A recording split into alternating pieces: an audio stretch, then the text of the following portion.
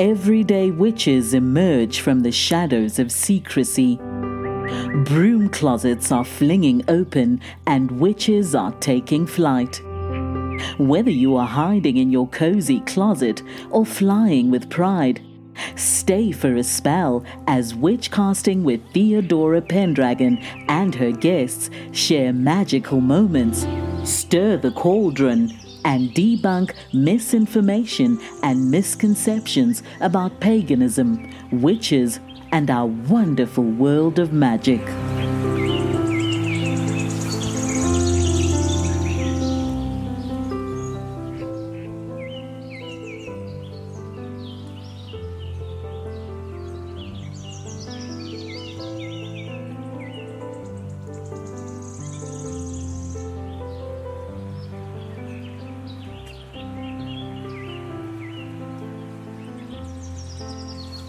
Hi there. Today I have a special guest who is going to talk to us about her perception of witches.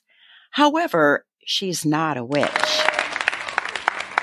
Hello, Theodora. Thank you for having me today. My name is Molly, and I'm very excited to be here with you. Welcome, welcome. I'm excited that you agreed to be on my show. Molly, you and I had known each other for about a year when we had a conversation, and at that time, you did not know I was a witch, correct? That is correct. I did not know. We were talking, but I don't remember the topic. But I remember your response, and I do remember your warm and welcoming smile, and you asked, "Are you a witch?" Do you remember that? Yes. Definitely. Do you remember the conversation we were having? I don't remember specifically. I do remember, and I also remember, I don't know if it was that same day or a different day. I saw your necklace too. There's been times where you would wear the pentagram, like a beautiful gold necklace. But then when I was like, "Are you a witch?" I was just tickled. I was so excited because it's something that personally fascinates me, Wicca and witchcraft, and I'd never met someone real live who was a witch. I've just read about y'all. Like a unicorn. Okay, so you read about us. So tell us what you read and when you first learned about witches. You and I have talked about a class I took in college, and then there's been other stuff I've read too, of course, about, on my own about the Salem witch trials and how, strong, independent women probably intimidated some folks, got into, a bad situation, unfortunately. But then also in that class I took in college, one of the courses that we studied while in that class, one of the sections of the curriculum was about witches and how it's a religion today, and it's something that is actively practiced, albeit not by a ton of people, but still it is practiced. And I just thought that was so fascinating that, oh my gosh, people still today are witches, but it's totally different than what, you learned growing up as a kid or in movies that you saw. Like, witches are not green-skinned, cackling women. They're your neighbor. They're your coworker, things like that. And it's just, that intrigued me to no end. And then when I found out you were one, I was like, what? I can pick her brain. That's so funny. As a child, you probably read the little fairy tales about Hansel and Gretel and how witches ate children and they were mean and nasty. Was that your perception as a child and then maybe even in adulthood? So, weirdly enough, no. I still was interested in the witch. Like, why did she become like that? Or we only have Hansel and Gretel's side of the story. We don't have the witch, as odd as that is. Still, as a kid, I was like, but I want to know more about her. Like, why is she like that? And all the things. And then when I was little, my mom loved like spooky stories and spooky shows, and like we've talked about Charmed, and I loved Charmed, and that was, I feel like one of the first, maybe not one of the first, but one of the more popular pop culture items that got people thinking about witches as something other than what we had known in the past in stories, you know? So that's kind of where that intrigue started. But yeah, it's like, what's her side of the story? That can't be all. That's really interesting that you look at it that way, because quite often people will look at a situation and maybe they only know one person in that situation and they take it at their word. This is the way it is. But you were looking at Hansel and Gretel like, I want to know about the witch. Yeah. And like any of those stories where it's like, you know, a really cool example, not in childhood or later as a young adult. I had another college professor, and I don't know if I've told you about this, Theodora, but I had another professor, super cool lady. She wrote this book, and it was actually from Grendel's mother's perspective, from Beowulf. We read about her, and she's, I don't know if they call her a witch, but I always kind of like thought of her as one, you know, just this, she's a scary person who birthed this monster, and she's very powerful and nobody really knows about her. They just want to defeat her and her son. But she wrote this book, and it's called Grendel's Mother. Her last name, I think, was Morrison. But the book is called Grendel's Mother, and it's all from her perspective. And it's like, oh my gosh, you look at the whole story with a totally different viewpoint. I'll have to buy that book. It sounds interesting. I cried, I laughed, I smiled. Like, I was like, this needs to be a movie. But it's stuff like that. It's stuff like that where it's like, you know, you can't ever take one person's, like you said, you can't take things at face value like a lot of people do, like the Inquisition, like the Salem witch trials. Yeah, they were independent women. Unfortunately, they were targeted for whatever reason. We never really heard their side of things. And I was watching a documentary, not about witches, but it brings them up. It actually was about cats. And, but it brings up, I want to say it was like the 1200s. I can't remember. And it was in Europe. And this one pope had a problem with women. You know, it was these women that kept cats, that because they would eat the rodents and they knew that was clean, and they would use brooms to clean their homes because they knew that staying clean and keeping their homes clean kept them healthy. And it's like, they weren't getting sick when this plague is starting. Why aren't they getting sick? They must be witches. What are they doing? They must be making a deal with the devil. When really, no, it's because they knew better and they knew to keep a clean home, and they were using brooms, cats, you know, whatever, and other things too. They were just smarter. They were smarter. I guess smart women are witches, you know. Right. And, you know, they're not always the crazy cat lady that lives at the corner. But that's okay if they are. But that's right. But you're absolutely right. They come in all shapes and sizes. Shoot, correct me if I'm wrong, but there are male witches also, right? Like anybody can be a witch. Is that right? Okay. Right. Yeah. And men are called witches too. And quite often I've had to correct people when they say, oh, they're warlocks. Oh, yes. Yeah. So a warlock is actually someone who's been excommunicated from like a coven or the community. Did you ever watch that show, Bewitched? Oh my gosh. She would do this with Samantha, and she was married to the human guy. Right. Elizabeth Montgomery was the witch, and they often referred to as warlock, the men as warlocks in there.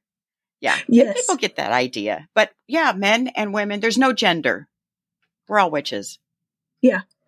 That's so cool. But see, it's like nobody, you wouldn't know. Like anybody that you encounter could potentially be something you don't expect, including being a witch. So then that was one of the things that I was also just excited about when I was like, oh my gosh, you're a witch? Like, and also it gave me someone to talk to. I'd never met, like I had said, I had never met anybody. I'd only just read things, watched movies, done my own research. Just so to have somebody in it, it was neat to be able to talk to you. Yeah, I remember your response was so warm and welcoming. I thought, wow, she must know about witches and Wicca, and not that all witches are Wiccan, but yeah, because sometimes I get a response that's like, oh, that's a bad thing. Like, for example, A while back, my husband had mentioned to his sister that I practiced Wicca. And her response to that was, what happened in her life that she has to turn to Satan? So he, Oh my gosh. so he had to educate her. And I asked him, I said, does your whole family think that? And so he said, I don't know. I've never asked. So he asked his brother, and his brother said, his brother who lives up in Connecticut, he said, oh yeah, up here in Connecticut, in Massachusetts, there are witches all over the place. Yeah, they have a strong community. And he was very positive because he knows about witches. Yeah. He knows like actually about witches. That's so funny that she said, who hurt you and why are you in the backyard sacrificing virgins to Satan? Right. And it's like, this is a woman who's known me for 30 years. And she said it after having known you that long? Yeah. Like, oh, what happened to her in her life that she has to worship Satan? You should have told her, that's why I look so good after all these years, sweet. Oh, you're so kind. Into it. No, that's so funny because like, first of all, it's two siblings from the same family with a totally different reaction, but also that was her reaction. I mean, I feel like that's one of the biggest misconceptions, because Satan is a part of Christianity. I mean, a lot of religions have, a good and an evil counterpart, but that's from Christianity. And it's like, there's a history of imposing Christian beliefs and views onto pagan religions and trying to absorb them. But it was just a big misunderstanding. That's so wild to me that she thought that, also after years of knowing you too. Correct. You're so sweet. You wouldn't be out worshiping Satan. Like, but I did laugh when he told me about that conversation. Like, oh boy. Oh, okay. So, maybe I should send her some educational books. Send her the book. Yeah, I could send her Taking the Flight Out of the Broom Closet. It's very educational too. It really is. It really is. You've got so many different perspectives. I just think it's so cool that, well, also all the work you did. You interviewed so many people, so many different backgrounds, so many different types of beliefs. You put a lot of love in here. A lot of work. Yeah. And, I thought it was important to have a chapter on the history, because even a lot of witches don't really know the history. I would imagine. I mean, so many people don't, who aren't. So, I mean, it's safe to say there are people in the faith that don't. Was there anything that shocked you in creating your book? Like, did you stumble upon anything at all, or people that just blew you away? Any fact or anything that shocked you? One of the people that I interviewed who's not a witch, I had interviewed her through Zoom. And I remember this woman has known me probably, at least 10 years. And she also was under the impression that witches worship Satan. So, I did like getting her perspective, and she said, correct me if I'm wrong. And I did correct her, and all is good.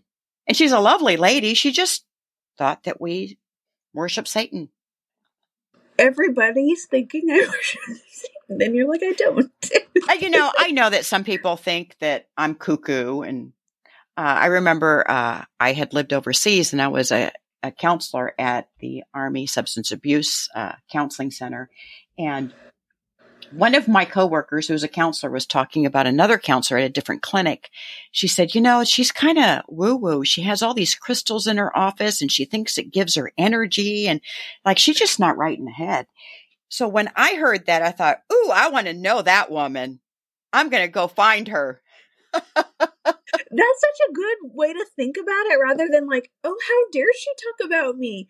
Like, let me get to know her. Like, in my thinking, as soon as you were saying that, I'm like, what does it matter? Like, Oh, so what if you have crystals? Like, it's not bothering anybody else. Why does that make anybody weird? That if it makes you feel better, if it's anything, it could be anything. If it's something that makes you feel good and it makes you feel better, what does it matter? As long as it's not hurting anybody else. Like, why do people just automatically think, oh, they're crazy? Like, what, I don't know. I've not been like that. My husband and I were watching a documentary about, I cannot remember her name. It's on HBO about this woman. Oh, Miss Cleo, that was a TV psychic. There was this whole thing about a question of, was she for real or was she a fraud or what? And my thinking was, I'm like, if she's giving information to people and it makes them have some kind of like closure or feel any kind of peace or just like feel better and it's not hurting anybody else, what does it matter? I agree. Who am I to tell somebody what they should believe and what they should collect and not collect? Yeah. If I want to collect my crystals and put them around the house and people come in and say, what are you doing with those rocks? Whatever you want to do with those rocks. Right? That's what. That's exactly what. Right. But yeah, so often people place judgment on others, and especially if they just don't agree with what they're doing. And, they don't pay my bills. I don't pay their bills. Exactly. But it's neat, though, if someone who didn't understand wanted to ask you specifically a question, and I'm sure there's others like you that are open to answering those questions. Like, it's nice that you are someone that would educate somebody who knows nothing, because that's a lot of what it is ignorance, whether it's about being a witch or a lot of things. But I'm sure you being in your community, you get that a lot if you share that you are a witch. I'm sure I can imagine that's something that's so commonly misunderstood, which is kind of why we're here, like, it is something that's misunderstood, but it's nice that there are people like you that are willing to answer questions and educate. One question I get quite often is, how do you know you're a witch? I'm thinking, wow, what an odd question. I mean, I think it's an odd question. That'd be just like, how do you know that you're a Christian? Or how do you know that you're Jewish? Yeah. It's a choice, and that's what you practice. Yeah. It's not like bewitched and you are born that way and you have magic and you wiggle your nose or blink your eyes or anything like that, That's interesting.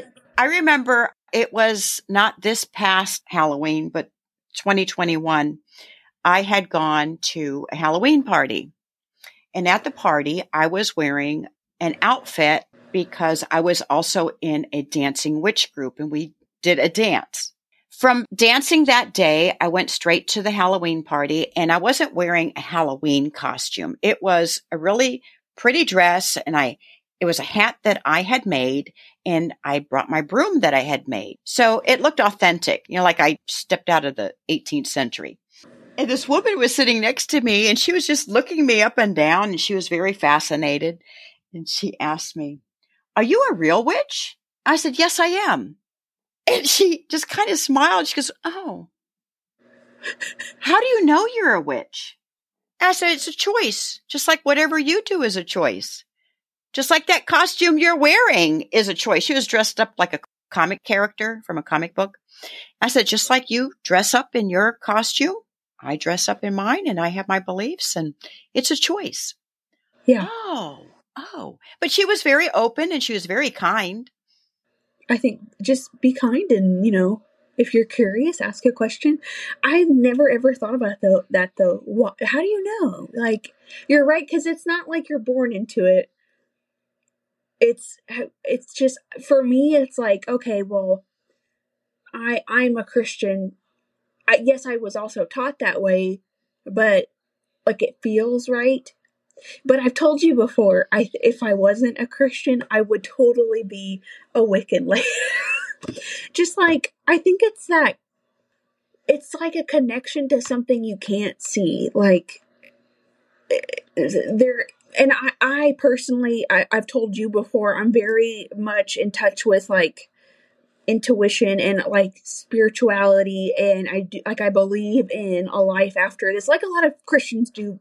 But I also just feel like some people can be more in touch with like the afterlife, or like a lot of Christians, I think, don't believe in psychics or mediums, and I do, just because of my own experiences. Just like there's just things that you can't explain that have happened to me. I know you've had experiences too. It's it's just something like you do make a choice, but then there are things that I think add to that, that things that you've experienced that you believe that make that choice feel right, is what I'm getting to. Right. It's a gift. And I think we all can develop that gift if you're open to it. Totally. You do have to be open to it. If you're closed-minded to it, well, that's just boring. But that's just boring. But if you're not open to it, you're less inclined to have those experiences, and also you don't make sense of it. Like, I would perceive something as maybe being of a different dimension. I don't want to say dimension, that sounds weird, but you know what I mean. A different, maybe someone from the hereafter, like trying to communicate with me, or maybe I'm having like a feeling about something that's going to happen that hasn't happened. Like those things happen, but if you aren't open to it, you're either not going to experience it, or you're going to write it off as something else.